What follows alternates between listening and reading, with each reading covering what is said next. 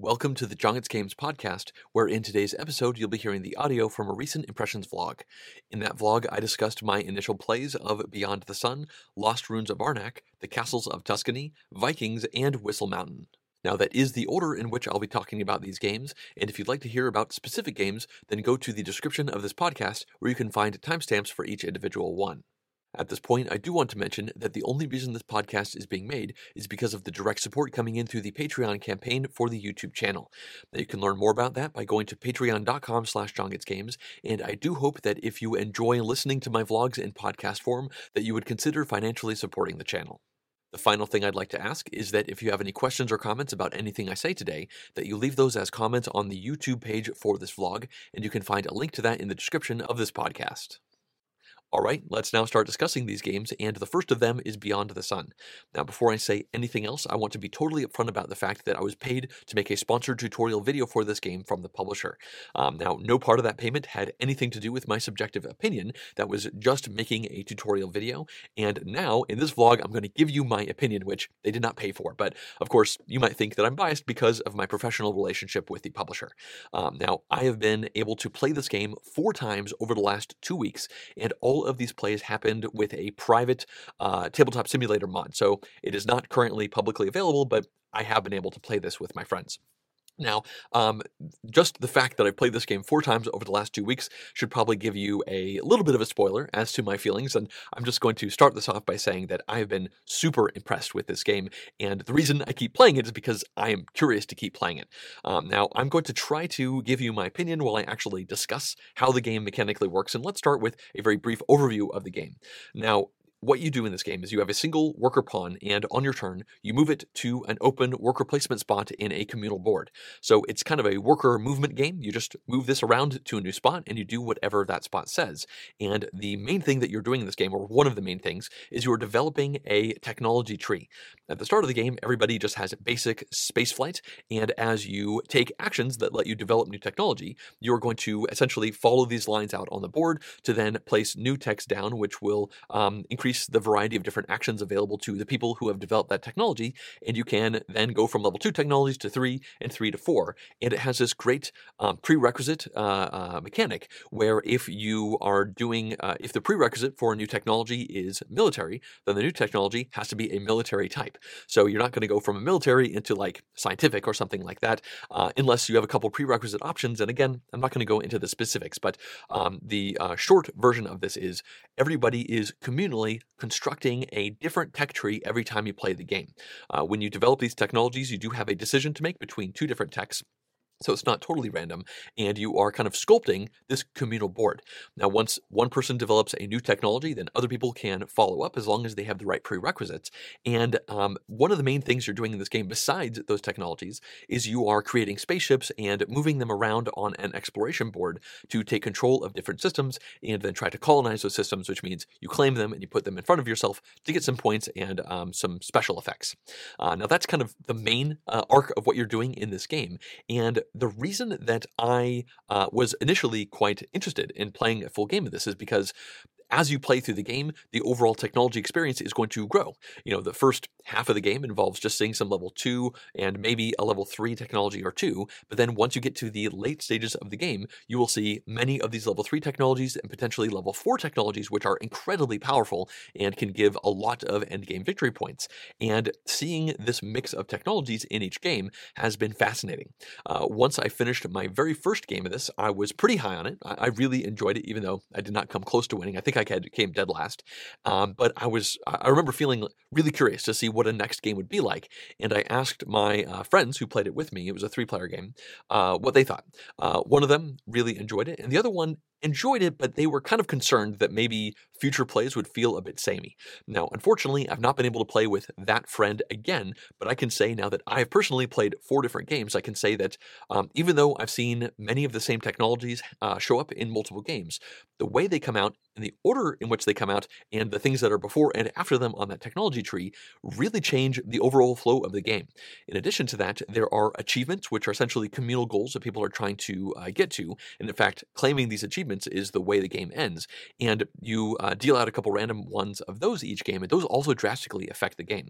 So in the first game that we played, there was very little colonizing, and we went crazy on the technology track, and you get points for doing just about everything in this game, including getting technologies and claiming the systems and colonizing them.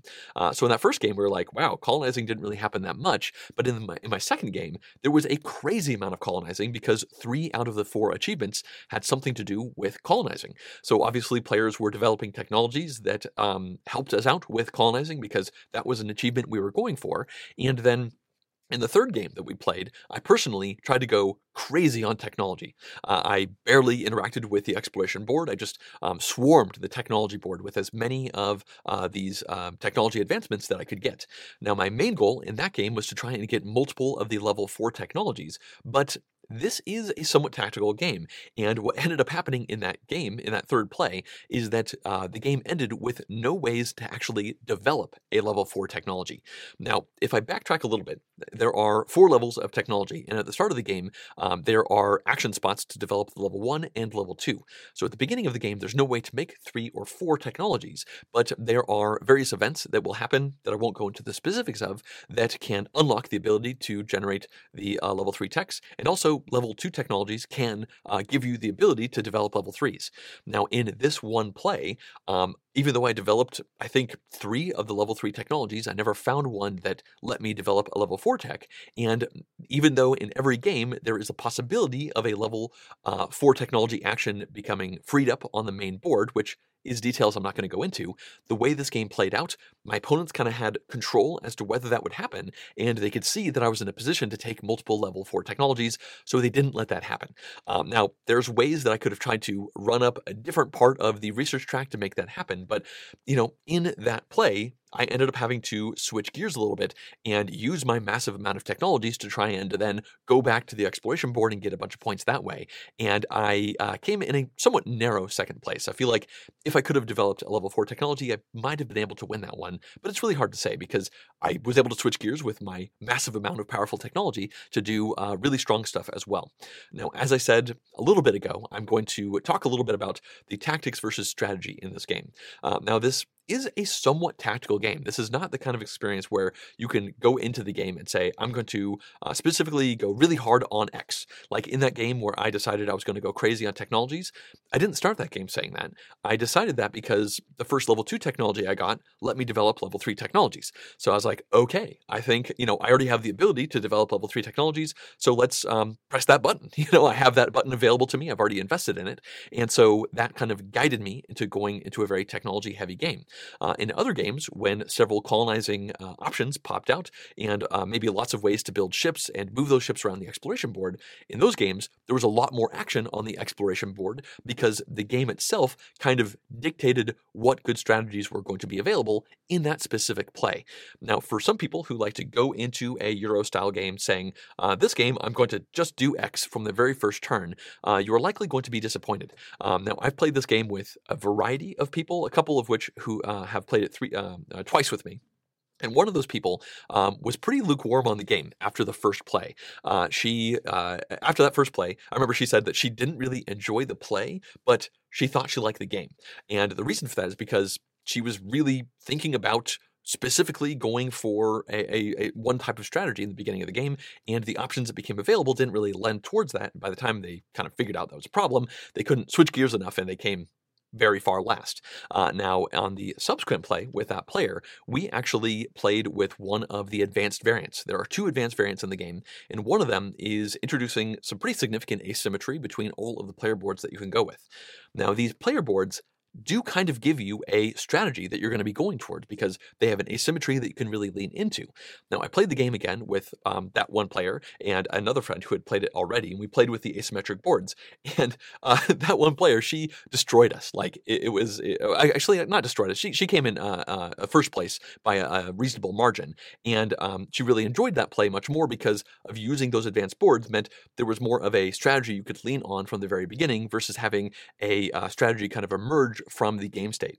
Now, my personal opinion after playing the game just once with those advanced boards is I don't actually think I'm that big a fan of them because of that reason. I feel like the reason I really like Beyond the Sun is because it has an emergent strategic experience every time you play. So I would rather play with the essentially symmetric boards, the non-advanced variant, because I want to see the options that the game is kind of guiding me towards and then make decisions from that. The game isn't playing itself by any means, but I would rather not find myself in a situation like I did in that game where it seemed like my asymmetric ability on my board was saying do A, and the situation I had out on the board was saying do B.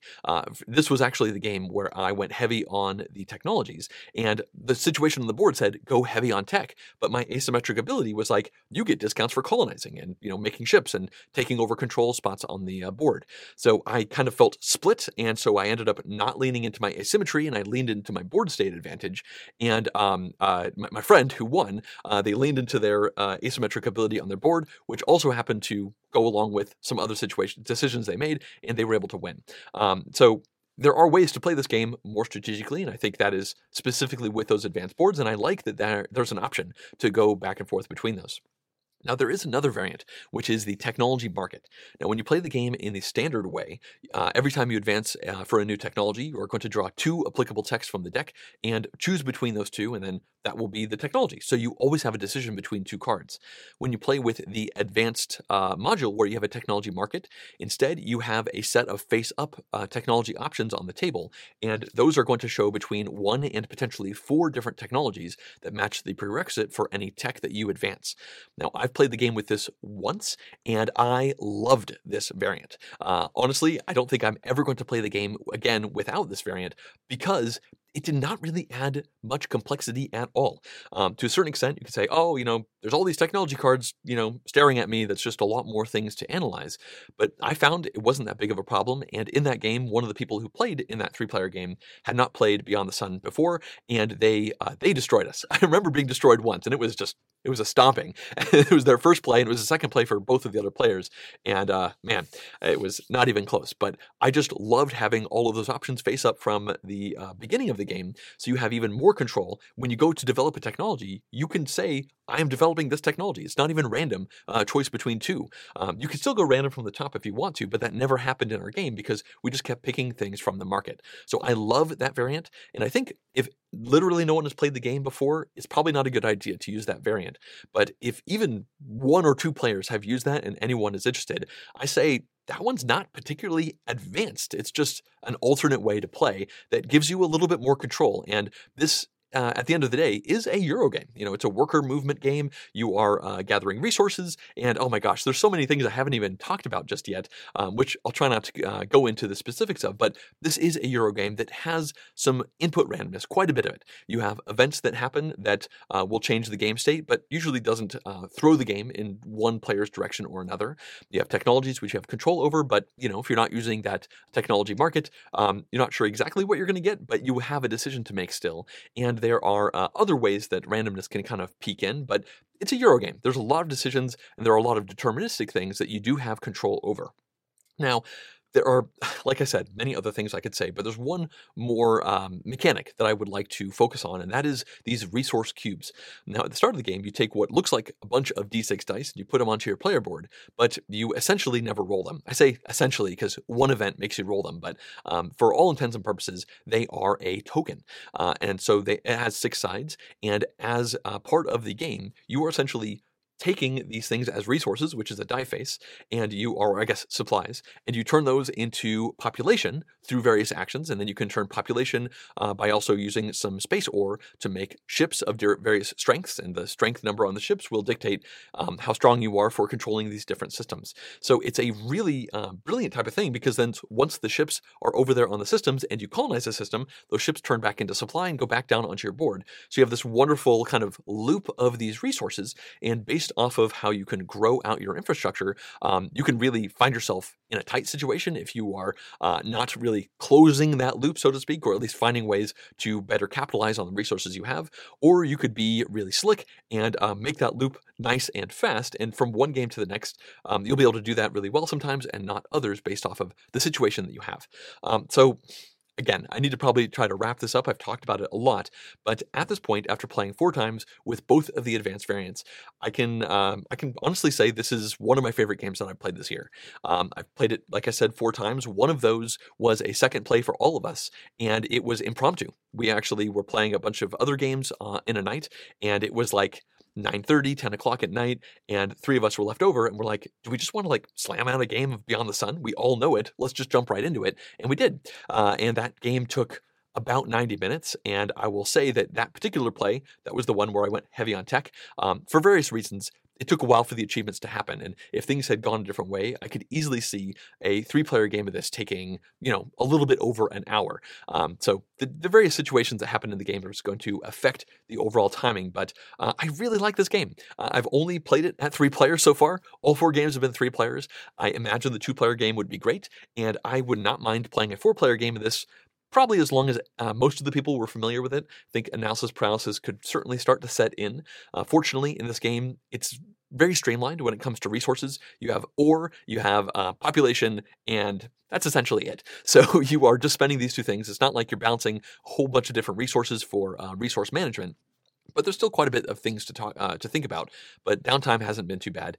And yeah, that is Beyond the Sun. I am looking forward to, honestly, many more plays of this as I continue to explore the different systems, because it's just been a really fun, emergent, strategic experience every time I played. Sure, there's tactics there, but I really like the emergent strategies that the game presents itself, especially when I don't use those asymmetric boards. So that is Beyond the Sun. Okay, let's now move on to the second game I'll be discussing, and that is Lost Ruins of Arnak.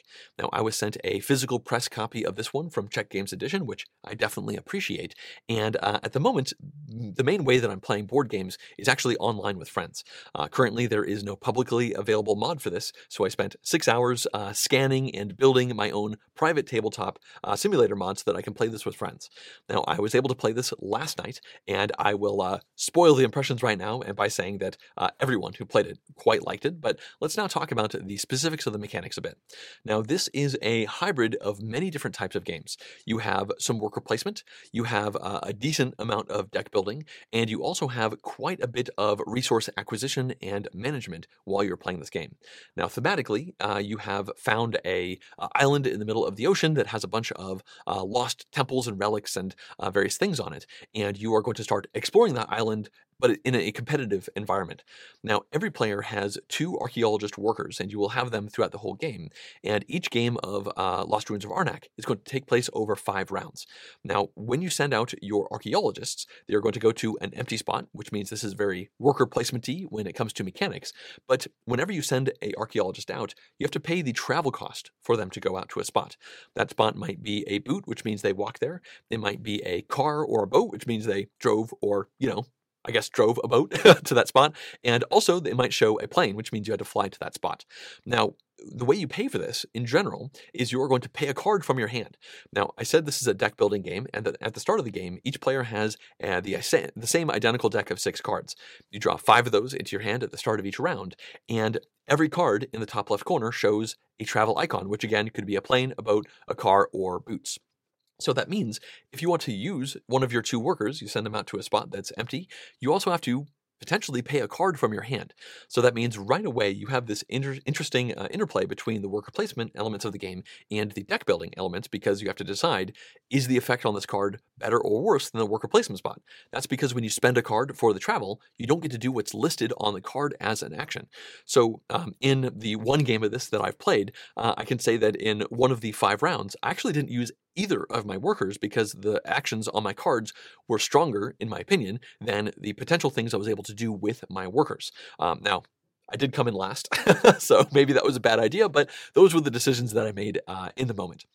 Now, fortunately, there are also, fortunately and not so good, at the start of the game, you begin with these fear cards in your deck, a couple of them. They're worth negative points at the end of the game, and they don't have an action, but they do show a boot. So that means right at the beginning, it does make sense to spend these fear cards to use the boot action to walk over to a spot and perform an action. So that interplay sometimes is obvious, spend a fear card to move, but as you get deeper into the game, you will likely get rid of those fear cards or potentially not draw them, and then you have some real decisions to make. Now, I did mention that this is a deck building game, and at the top of the board, there is a market of different cards. Now, there are two different types of cards in the game. You have artifacts and you have items, and this game has a wonderful mechanic with splitting them up. You have a deck of each of those, and you also have this moon staff, which hangs out kind of on the left side of the row on the one spot. Now, that is to show that this is the first round of the game, and you fill the artifacts in from one side and the items in from the other. I'm probably getting this swapped on camera, but what that means is, in the first round of the game, there's only a single artifact showing, but then there are, I believe, 5 of the items showing. Now, thematically, the idea there is that you just arrived and you have a bunch of items, which are kind of like stuff that you brought with you, and you've only just started exploring the island, so there's not that many artifacts to choose from.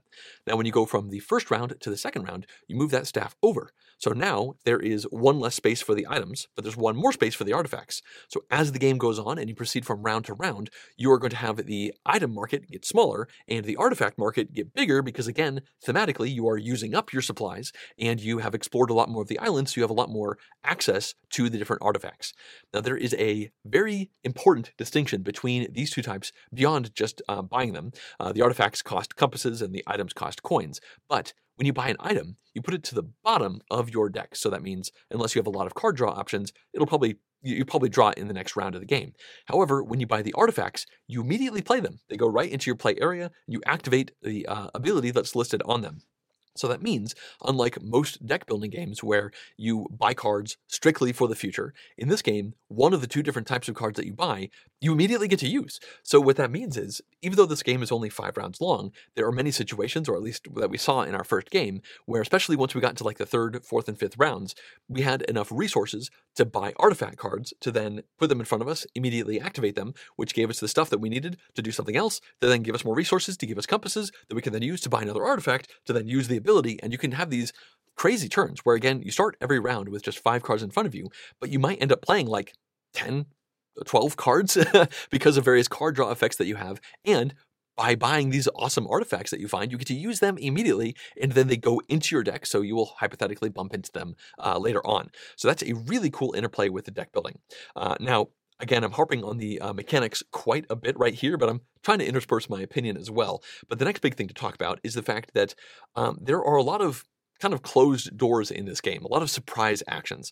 And that's because, as I mentioned, you can send your archaeologist workers out, but at the start of the game, most of the worker placement spots are vacant. You actually have to explore those locations by spending compasses. Now, when you do that, you actually spend the compasses and you send your worker out to a spot, and then you draw a random location from a deck, and you put it over there, and that is the thing that you are going to perform. So when you go exploring, you don't know what you are going to get. Odds are good it's going to be a variety of different resources, but it could really be a very wide variety. And on top of that, so you go there and you spend the things and you explore it and you get the random stuff. There's also a guardian that shows up. Now, this is a big monster type thing that is guarding that location. And at the end of the round, if you have not moved your archaeologist away from that location, then that monster is going to terrify your archaeologist, and you will gain a fear card, which goes into your deck, which again does not have an action on it, and it loses you a point at the end of the game. Now, fortunately, you can spend the various things that are listed on the Guardian in order to defeat the Guardian, or I guess overcome them. You don't technically fight them, or at least you don't technically kill them. You get their respect, and they end up coming over to you. They give you a one-shot bonus, and they give you 5 points at the end of the game, and then obviously that spot is cleared from the Guardian, but it's really important to note that you can always go to spots and activate their effects, even if Guardians are there. They're kind of just passively around, looming, making you scared. So you'll get the effects, but if you don't deal with the Guardian, you get the -1 point, which, you certainly don't want. So what that means is many of the actions in this game actually involve doing something that you don't know what's going to happen. You open the door and you're like, oh, cool, I guess these are the resources that I get, and I need to do this and that, the other thing to fight off that Guardian. So this game really mixes a lot of pre-planning with also just kind of going with the flow tactics. I say a lot of pre-planning because, especially once you get into the mid to late game, you're going to start the round with 5 cards in your hand, and you start to plan things out. You say, okay, do I want to use a worker placement spot? Yes. Okay, well, how am I going to do that? Am I going to spend a card? It's worth noting there are also assistants that you can get, which will give you resources and potentially movement, and you can only spend 2 coins to essentially charter a plane that lets you move anywhere. So you don't have to spend a card, but it's just one of the many decisions that you have to make. But that being said, I found myself oftentimes kind of making a plan, saying, okay, I'm going to do this, this, and this. But before I do, thing 2 and thing 3, let's do thing 1, which opens a random door and gives me some random stuff, because that will definitely affect the rest of my turn. Now I say random, that's because the card is random, but then it stays out there as a new worker placement spot for the rest of the game. So the first person to go to a spot will effectively get random things, but everyone else can then plan around those locations and try to go to them. Now the last main mechanic I want to mention is the fact that there is this temple track along the side of the board, and you are going to be setting up a little magnifying glass as well as a notebook. And thematically, the magnifying glass is you doing some research and finding some things, and the notebook is you actually writing those things down or logging them. Now, as you move up, you're just going to be spending resources. And in fact, these are actions that don't involve playing cards or using your worker at all. So in this game with worker placement and deck building, many actions involve just spending your resources. Same with fighting the Guardians. Oftentimes that has nothing to do with cards, although sometimes it does. So you have a wide variety of different actions that you're trying to do, and all of these things give you points. Fighting Guardians gives you points. Exploring new locations gives you idols, which give you points, and also one-shot bonuses and also potential other bonuses. And going up that temple track is going to give you a bunch of different things while also giving you victory points. Now, as I said, you're going to play this game over the 5 rounds, and I played a 3-player game of this. And I remember when we were about halfway through the second round of the game, I said, man, it seems like this is going to be a quick game. Like, only 5 rounds? That's kind of crazy, right? It's a deck building game, right? Normally in a deck building game, you go through your deck many times, you have tons of different turns. But a big difference in this game versus other deck building games is when you play cards, they go into a face-up discard pile. And if you ever run through your deck, that's it. You just ran out of your deck. You don't shuffle things up and make a new deck. You only shuffle things back in and put them to the bottom of any cards you had already at the end of each of the 5 rounds. So that means there are certainly some specializing things you can do, and there are also some pitfalls you can go into. For instance, I came in a very close last place in our game, and in the 5th round of the game, I actually wasted 2 card draw opportunities because I had no cards left on the top of my deck.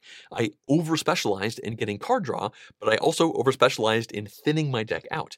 At the start of the game, my deck had 6 cards in it. When the game ended, my deck was 9 cards. And in every single one of the 5 rounds of the game, I decked myself. I drew every single card from my deck in every round of the game, which normally sounds great. But again, if you are getting bonuses that say draw a card and you have no cards to draw, so you get nothing, that doesn't feel good. So that means I probably, A, took too many card draw bonuses, or B, got rid of too many cards from my deck, or I guess C, did not buy enough cards to actually fill my deck out to work.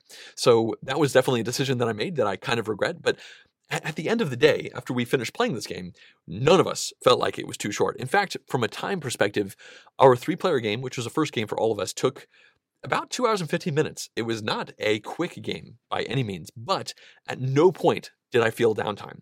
Even though people might have been crunching through a lot of things, because there's a lot of resource management. At one point, one of my friends got out some notes and started writing down what exactly they need to get to the top of the pyramid, the temple track, because they wanted to make sure they didn't miss it by one resource. And they were crunching through it for a couple minutes, but I wasn't sitting there twiddling my thumbs. I was just staring at my cards, staring at my resources, staring at my options, because there are so many different things that you can do. And I was just constantly figuring out what the right thing to do was. And then when it was my turn, I would try to act. So it's not terribly quick, at least from my first perspective. I think a second game with the same 3 players would easily lop like 30 to 40 minutes off that, but I don't really see this being shorter than 90 minutes for 3 players, at least with the people in my group and the amount of analysis paralysis that we naturally lean into. Now, I also want to comment about how it feels, because again, midway through that second round, it seemed like it wasn't going to be long enough to really utilize your engine and utilize your cards. But the fact that when you buy those artifacts, they immediately activate means it's kind of like your deck is even bigger than you thought it was. And we did so many things in the 4th and 5th rounds of the game that I absolutely felt satisfied with having run my deck enough and having built enough from it. And I felt satisfied with the when the game ended. It seemed like it was a good time for it to end overall. So this game did a really neat idea of mashing together worker placement, deck building, resource management in a way that just kind of fulfills all of these different things. They mesh super well together, and I can easily see people saying, oh, this game doesn't do anything new. It's just got worker placement and deck building that's a little bit different than normal. But from my one experience, my one play, and my discussion with my friends who played it alongside me, it seemed like mixing all these things together into a stew really worked. Like the sum of these parts was, I guess, greater than each individual one. The sum of the whole was greater than each individual part because of the way they interacted. The decisions of, do I spend cards for their action or for the movement for the workers? And also, do I spend resources to send my workers out to explore new areas? Or do I spend those same compass resources to get new artifacts which give me special abilities, but then don't actually unlock those things? There's just so many wonderful things to think about. Really, the only detractor that I can think of is the fact that analysis paralysis was very real. As I said, the downtime didn't feel particularly bad because I had so much analysis to do. So when my opponents were taking long turns, that was fine because I was still crunching through things. But there are quite a few different resources and many opportunities for you to miscount and be one tablet shy of your awesome plan. And that doesn't feel great. There are ways to get around that by burning some points with your idols if you happen to have idols, which I won't talk about, but that's just one more thing to keep in mind that you're crunching. So for players who are prone to analysis paralysis, this game is definitely going to, I guess, aggravate that to a certain extent. But at the same time, even players who had a good bit of AP in this game really enjoyed it at the end because it just seemed like we were all doing so much thinking collectively, trying to piece together how to do well with this overall puzzle. So yeah, first impressions of Lost Ruins of Arnak are a big thumbs up. Everyone I talked to seemed actively interested in playing it again. One player felt a little bit of reservations, like this might feel samey if we keep playing it over and over again. They weren't sure if it would actually break out and feel different enough from one game to the next. Same person, actually, who had the same worry about Beyond the Sun that I mentioned earlier. I haven't played the game again, so I can't really comment on that. But from my personal perspective, I feel like the mix of different archaeologist spots that come out, along with the mix of the way the cards come out to build out your deck, is probably going to make this game feel fresh for many games. So I'm looking forward to playing this one more. I'm curious to try it at 2. That would probably be fine. I would play it at 4, I think, as long as most of the people had played it before, but I'm not super convinced 4 is going to be the best player count, again, because of the analysis paralysis. I think 4 would just strictly make it a longer game. So 3 is likely going to be my favorite sweet spot, and 2 would probably be fine. But yeah, that is my initial impressions of Lost Ruins of Arnak. All of us are actively interested in playing this one more. Well, let's now move on to the third game, which is the Castles of Tuscany. Now, this is effectively a sequel game to the Castles of Burgundy, which came out, I think, 4 to 5 years ago. Both of them were designed by Stefan Feld. Now, there are definitely some similarities between these two games, but let's talk about the Castles of Tuscany first. I guess the first thing I'll say is that I purchased a copy of this one from Amazon.de because I saw Slicker Drips did a video for it and I thought it looked cool. So I paid for it to be shipped over from Germany, and then actually scanned in all of the documents and made my own tabletop simulator mod so that I could play this with my friends because I was quite interested to do so. Now, mechanically, in this game, you are going to have 3 different kind of area tiles that you assemble in front of you to make a mass of different hexagonal colored tiles that are all next to each other. Now, as you play through this game, every turn is really simple. You're going to choose one option from 3. The first option is you are going to draw 2 or maybe more cards if you have upgrades. So that's your whole turn. You just draw cards, your turn is over, the next person goes. The next option is you can draw a hex tile from a public market as long as you have a free space on your personal area to reserve those tiles. So once again, it's your turn, you take a tile, put it down into an empty space, your turn is done, the next person goes. The third option that you can do on your turn is you can place a hex tile that you have in your reserve out onto a open spot in your overall territory that you assembled at the start of the game. Now, in order to do this, you have to play 2 cards from your hand that match the color of the tile that you are playing, and I believe there are 8 different color tiles in the game, something like that. Now, if you don't have 2 matching cards, that's fine, because you can spend 2 identical cards of any other color as if it was 1 card of the applicable type. So you could spend 2 orange and a yellow in order to get the 2 yellow that you need to place a yellow hex out. This also means you could spend 4 cards if you want to. You could spend 2 orange and 2 red, both as a wild for a yellow, to then put a yellow hex out if you want to. So the first 2 actions, which are drawing a hex and drawing cards, essentially facilitate the third action where you spend cards to place a hex that you have taken. Now, you put the hex that you placed out onto your board adjacent to a previously placed hex, and each of the different hexagon tile types has a different reward. Some of them will give you workers, which you can use as a wild card for placing new hexes out. Others will give you marble, which you can spend just to get another turn immediately, which is great. Others will just give you cards, which help you play out new hexes later on, and still others give you upgrades, which might do things like every time you draw cards, you draw more cards, or you have more spaces to store the hexes in front of you, or perhaps every time you take workers, you get more workers. So that's kind of the game. As you play and as you take the hexes from the market, you're actually going to refill the market from your own personal supply of these 3 stacks. As soon as the first player empties their first stack, which is 7 tiles, I think, which effectively means as soon as one player has taken a hex 7 times, there is a scoring. Now, at that point, in the middle of the table, there's a board that has a red and a green track on it. So what you're going to do is you're going to take the amount of points you have on the green track and add those to the points you have on the red track each time you score, and that happens after the first person finishes their first, and then their second, and then their third stack. So 3 times throughout the game, there will be scorings where you just get the points, the green points that you already have added to your red. So that means if you get green points in the first round before the first scoring, then that 1 green point you got will score 3 times, so that 1 green point is actually worth 3 points at the end of the game, versus if you get a green point before the last scoring, obviously that's only going to be worth 1. So this game is definitely about trying to do things quickly before the scorings, but also trying to build for the future, getting things like upgrades out, as well as laying these tiles down in such a way to actually be able to access various things that you want. One of the big ways that you get the green points is by fully filling in a contiguous type of tile color that's in your player area. And again, you make your player territory by putting these 3 overall tiles down, so you can kind of decide if you want to have big areas or small areas, and the bigger the area that you complete, the more green points that you get. So for instance, in the one game that I played, I was able to complete one of the size 3 areas, which is as large as they come. I did that before the first scoring.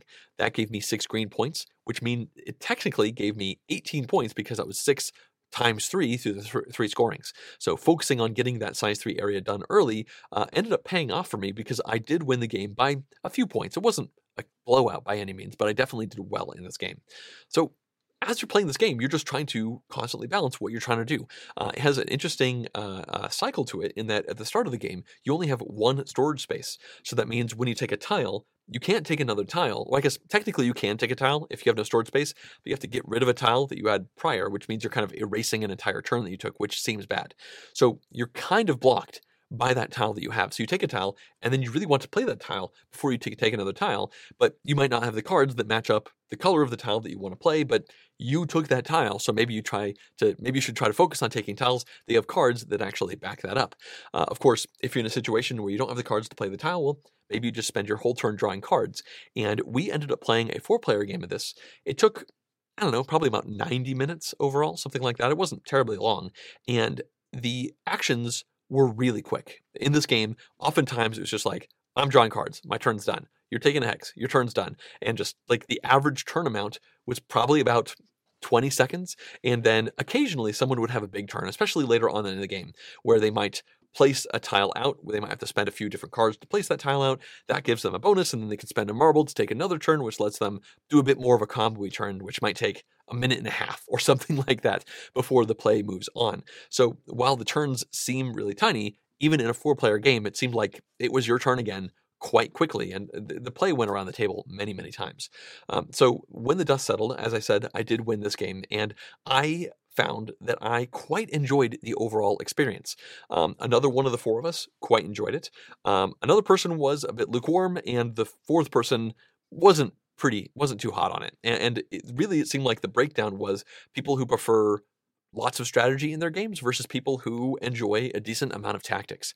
This game does not have a lot of strategy. You are randomly drawing cards from the top of the deck, so you can't really base a strategy around that. But there is some strategy with the order in which you place these hex tiles down, but maybe you really want a specific type of hex and it's just not showing up in the market. Well, now you have to change up your strategy a little bit to find something else that you can do. I quite enjoy a hefty dose of tactics in my games versus, just going with a strategy that's never going to be blocked, and hopefully my strategy is better than your strategy. There's enough randomness in this game to make trying to be like bullheaded with your strategy a very bad idea. And honestly, it'll just make you probably not have that much fun with the game.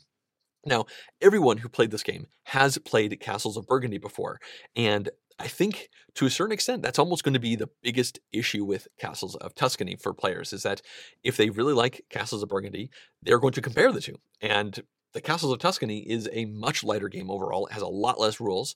It's also a lot quicker to teach, which is nice, but it's also arguably more random. It's arguably much more tactical. And I feel like people who adore Castles of Burgundy are going to, on average, be disappointed with the Castles of Tuscany, which is a little interesting because I think a big selling point of this game is, oh my gosh, there's a sequel to Castles of Burgundy. Everybody run out and get it if you liked Burgundy. And so it's a bit odd. Like, I feel like if this game was any other theme, if it wasn't called the Castles of Tuscany, if it was just called Tuscany or, Tuscan Hills or something like that, by the same designer, people might say, oh, well, you could see a bit of Castles of Burgundy in there, but it's its own thing.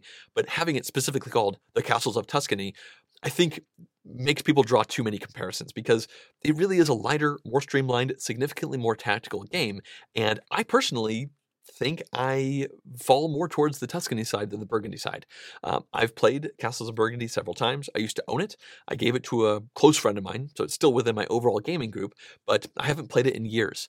I enjoyed it, but I feel like if I was presented with the option to play Burgundy or Tuscany, 5 times, or I guess maybe 4 times is a better way to say it, I'd probably go with Tuscany 3 out of those 4 times because I tend to prefer a little quicker, more streamlined, more tactical experiences these days over heavier experiences. I know a lot of people say the Castles of Burgundy isn't a heavy game, but I'm not saying it's heavy, but it definitely has enough going on that if you have to teach somebody new, there's a lot of little nuanced things that you have to talk about. There are special buildings with custom rules, and the tiles are really tiny, and the different buildings are hard to differentiate between the two, and they have drastically different effects.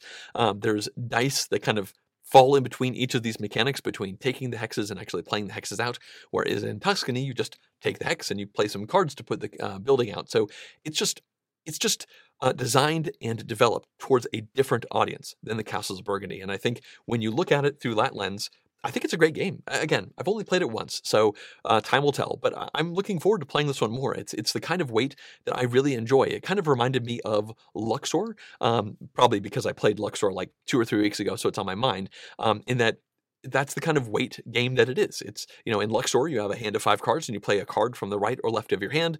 And that's your turn. It's on your turn, you play a card, you do the thing, it's the next person's turn. And Castles of Tuscany has that same kind of lightweight tactical feel, trying to do the best that you can in every given circumstance and not really worrying about an overall strategy too much. So I quite like it. Not all of my friends are super sold on it. I feel like all of them would be willing to play it again. I will say that one of my friends actually played this 2 players afterwards. One of the people who was a bit lukewarm on it didn't like all the tactics, and they enjoyed the 2-player game a little bit more because honestly, it was a quick game, but it went even quicker having just one other person take their turn between you. There was some concern with some of my friends about the market being too volatile in a 4-player game. The size of the hex market does not change with the player count. I personally didn't see a problem with that, but one of my friends really felt like 8 tiles in the market was not enough for a 4-player game, and to each his own. It seemed fine to me, and it just seemed like they didn't vary the market size with the player count because they're going for a more streamlined rules approach. In fact, there is no rules changes between the player counts besides just having less people around the table, and I think that was probably an active thing. So yeah, I quite like the Castles of Tuscany. I'm looking forward to playing it more. I won't say that I'm like crazy excited to play it more, but I do think this one will get more plays, especially in situations where I want to knock out like a quick 60 to 90 minute game that will only take me about 10 or so minutes to teach to new players. Okay, let's now move on to the 4th game I'll be discussing, and that is Vikings. Now, there is a significant difference between this game and all the rest that I'm talking about today, and that's the fact that this game came out in 2007, whereas the rest of the games I'm discussing came out within the last month or 2.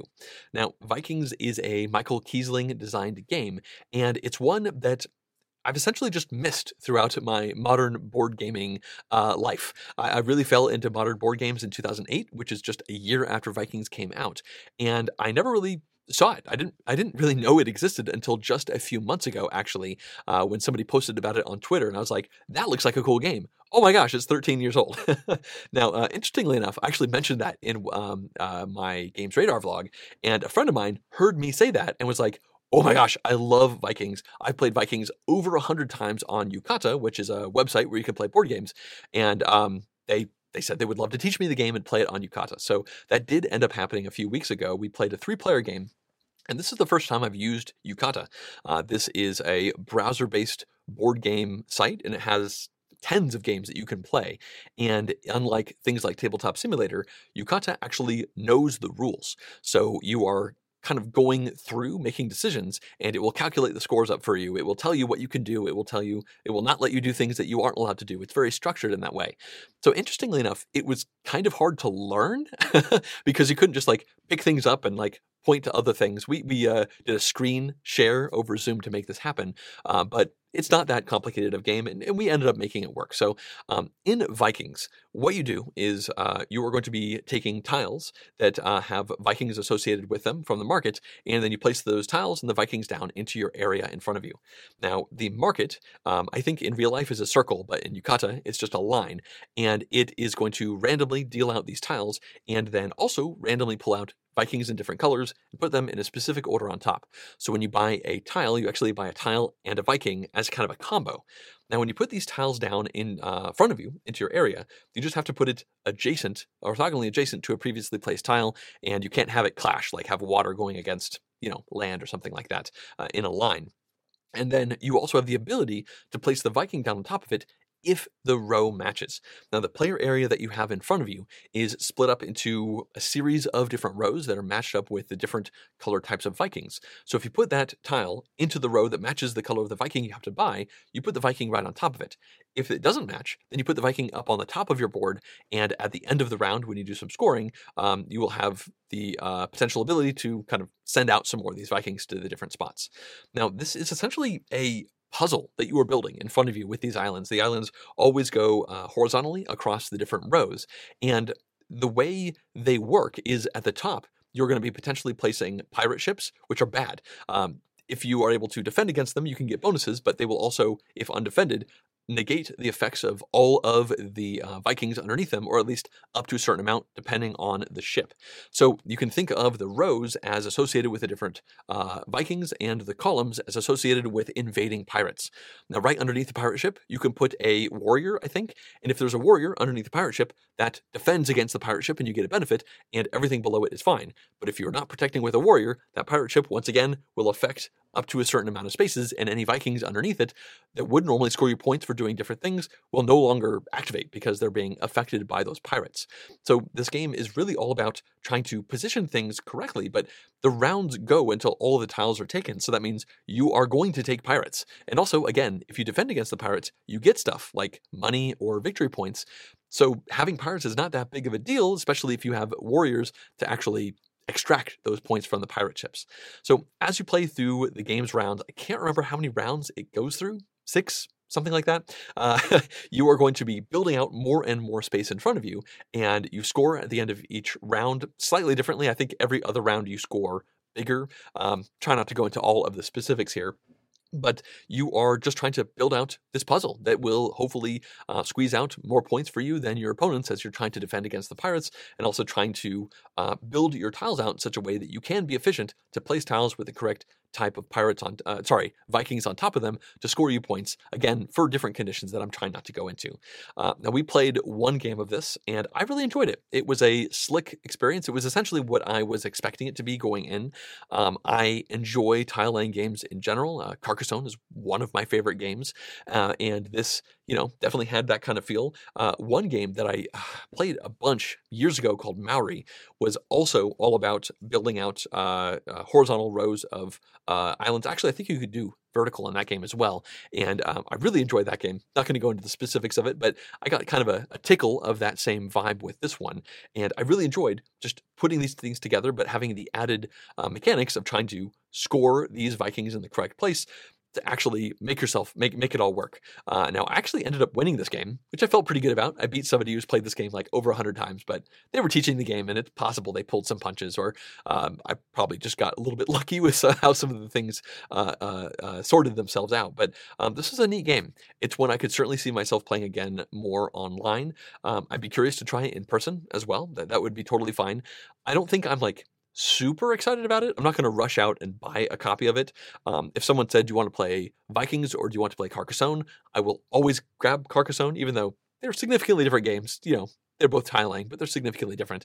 But that's, not saying that much considering I think Carcassonne is brilliant, especially at 2 players. This was a 3-player game, and I love 3-player Carcassonne as well. So yeah, Vikings was cool. I would not mind playing it again at some point. If I stumble into a copy of it that I can buy for like $5 or something, then I would certainly go after it, but I'm not planning on hunting it down at this point. Well, we've now reached the 5th and final game I will be discussing, and that is Whistle Mountain. Now, this is a thematic sequel to Whistle Stop, which was a train game designed by Scott Caputo that came out like 3 or so years ago, but mechanically these games are completely different. They just have a similar sounding name.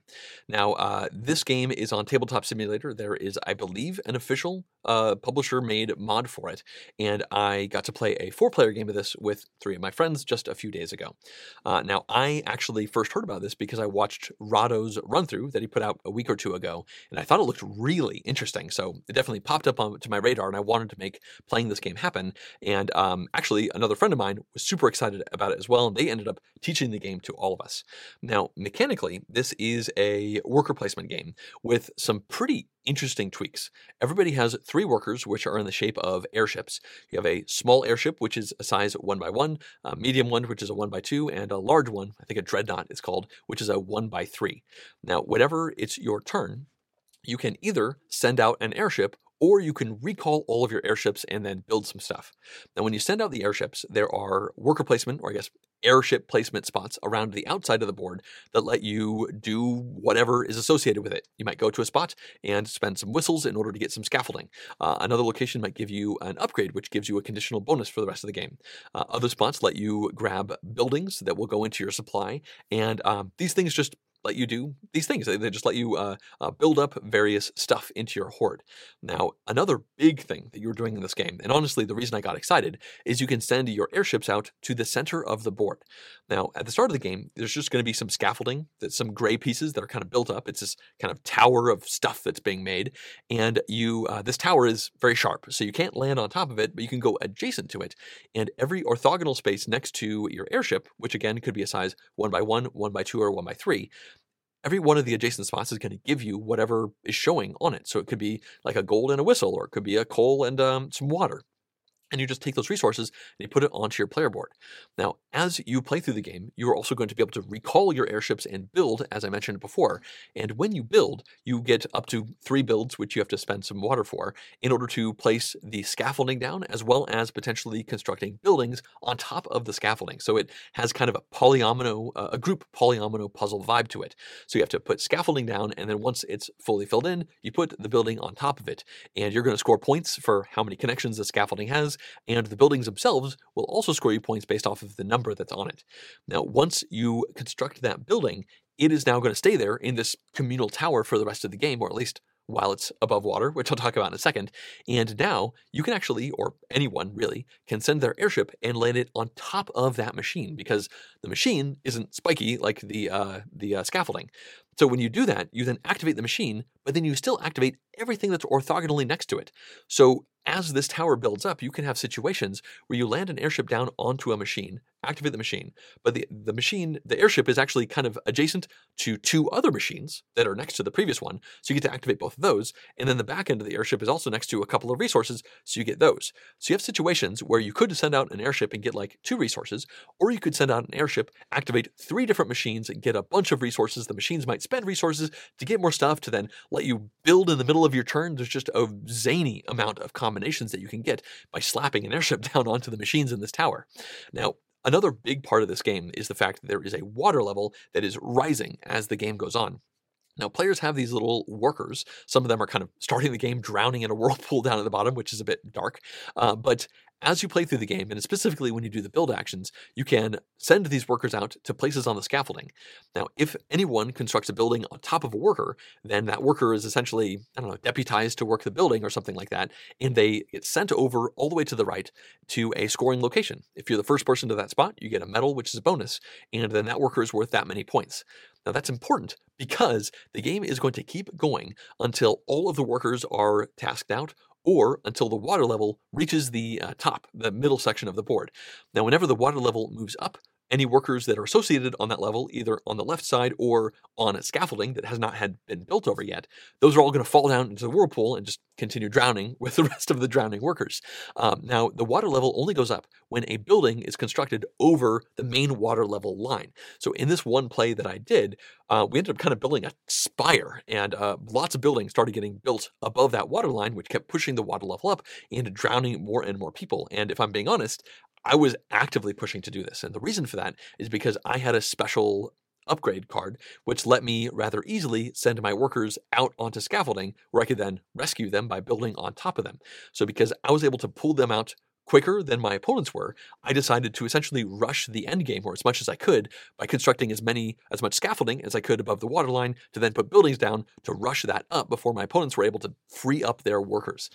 This ended up working out very well for me because I won handily. I had a score of about, I think, 140. Second place had about 120. And then somebody else had like 92 and somebody else had 88. Now, that's kind of the overall arc of this game. And I have to admit that while I was playing this game, I was loving it. I was really digging these decisions. Right from the very beginning, I thought I loved the communal worker placement polyomino building thing in the middle, even though thematically it makes zero sense. I have no idea what's actually supposedly happening in here with this collective tower of machines that are getting drowned out by the water and drowning people. By the way, you lose points for the people drowning in the lake at the bottom of at the end of the game. So I was loving the decisions I was making. I had all sorts of different opportunities, different things, different plans. It's very tactical because obviously you could plan to send an airship to a certain spot to then activate a bunch of different things. And the person just to your right might do exactly that. And suddenly you need a new plan. So I spent this entire game constantly coming up with a plan A, a plan B, a plan C, because things were so dynamically changing as we were playing the game. Our 4-player game took, I think, around 2 hours. It wasn't terribly long overall. And so the game ended and I won, which felt good. And I asked everybody what they thought. Obviously, I very much enjoyed it. I liked the decisions that was in it. The player who came in with about 120 points said they really enjoyed it. They're the ones who taught the game. And then my friend, who got, I think, about 92 points, said, and I quote, "I hated this game with every fiber of my being." Which, was a bit hyperbolic. I think he was playing things up a little bit, but he really, really disliked the game. And my other friend who had 88 points also really disliked the game. So we had this interesting conversation that lasted like 45 minutes to an hour after we played the game, where half of us really liked it and half of us really did not like this game. And we're trying to just hash it out and figure out why. We weren't like arguing, we're just discussing the different things. And the big takeaway that we saw was, much like I've talked about earlier, that the two people who liked the game were much more into tactical experiences, and the two people who hated this game much prefer strategic experiences. They actively disliked the fact that they could have a plan and it just goes up in smoke because somebody built a building that obstructs, or maybe they sent their airship onto a spot that they wanted to go onto. Also, the fact that airships can linger for like 3 or potentially even more turns on a spot, effectively blocking it, really irked 2 of my friends. They did not like that, whereas I was all about, coming up with a new plan. Okay, that sucks. Plan A is gone, but let's try to do plan B. I found I was constantly thinking, constantly trying to come up with new strategies, new plans, while my 2 friends who hated it, they said that they were bored, that they like surfing their phone and like they just could not be engaged by the game at all. And these are very good board game players who are very into board games. So what we kind of ended up gleaning from this is really 2 things. The first, as I said, people who prefer tactics over people who prefer strategy. The other thing that emerged was discussing these cards. Now, I haven't talked about them just yet, but there's this deck of cards that you can draw from through worker placement actions, but also through a variety of different bonuses. Now, on your turn, you can spend up to 1 card, and it just does what it says. Oftentimes, it's essentially a carbon copy of another action out there, or maybe it's a discount on doing something, or maybe it just gives you some resources. Now, in this game, at the start of the game, everyone gets an asymmetric bonus, and my asymmetric bonus said, if I draw at least 1 card on my turn, I get to draw another card when my turn is over. So I obviously decided to lean into as many ways to draw cards as I could because I got a latent bonus. If I drew at least 1 card, I'm going to draw another one, and you can use 1 a turn, so that's just more stuff to do. So as I played through the game, we kind of counted it out, and I think I spent a card, which again, up to 1 a turn, I spent a card on probably 75% of my turns, and I ended the game with several cards left in my hand. So I constantly, on essentially every turn of the game, I had a hand of cards that I could choose from to be part of my plan. the person who came in second place, they also had a technology that gave them a card every time they built, so they had a decent card income as well. They probably played a card on almost half of their turns, something like that. The other two people, the people who hated this game, one of them played maybe like 3 cards in the entire game, and the other person was honestly about similar. So as we were having this long discussion, we started to realize that a big difference between the people who liked the game and people who didn't like the game was having cards in their hand. Those two people didn't lean into ways to get cards. They didn't really spend energy to gather those cards. And we began to realize that they did feel a lot more hamstrung because they had a lot less options available to them because they didn't have this extra kind of bonus action that they could do on most of their turns like I did because I leaned so heavily into gaining cards. So I think that might be, a first player situation. Like nobody knew how good the cards would be. I just decided to lean into them and it worked out very well for me. But also, I think if those opponents had had more cards, that would have increased the number of options. But still, you're drawing them random from the top of the deck. So it's just one more tactical element to the game. So my big takeaway here is if you like tactical games, especially worker placement games, especially worker placement games where the options you can choose are drastically changing, you might really like this game. I actively really enjoyed this game. A couple of my friends were like, I would never play this again at 4 players. It was way too hectic. I had no problem with it. I mean, I did come in a distant first place, so there could be a winner's bias going on here, but I don't think I'd have any problem playing it again at 4 players. Whereas, if you really enjoy strategy, you enjoy having plans that can be tweaked a little bit by your opponents but not completely derailed, you might have big problems with this game like my friends did. And I do want to mention that one of those two people, not the hate it with every fiber of their being, but the other person who still actively disliked it at 4, they ended up playing it with the person who came in second, 2 players, because they were just super curious to try it at 2 when things are going to be less chaotic. There's just one other person to mess with your plans. And that game apparently took a similar amount of time, maybe like 90 minutes overall.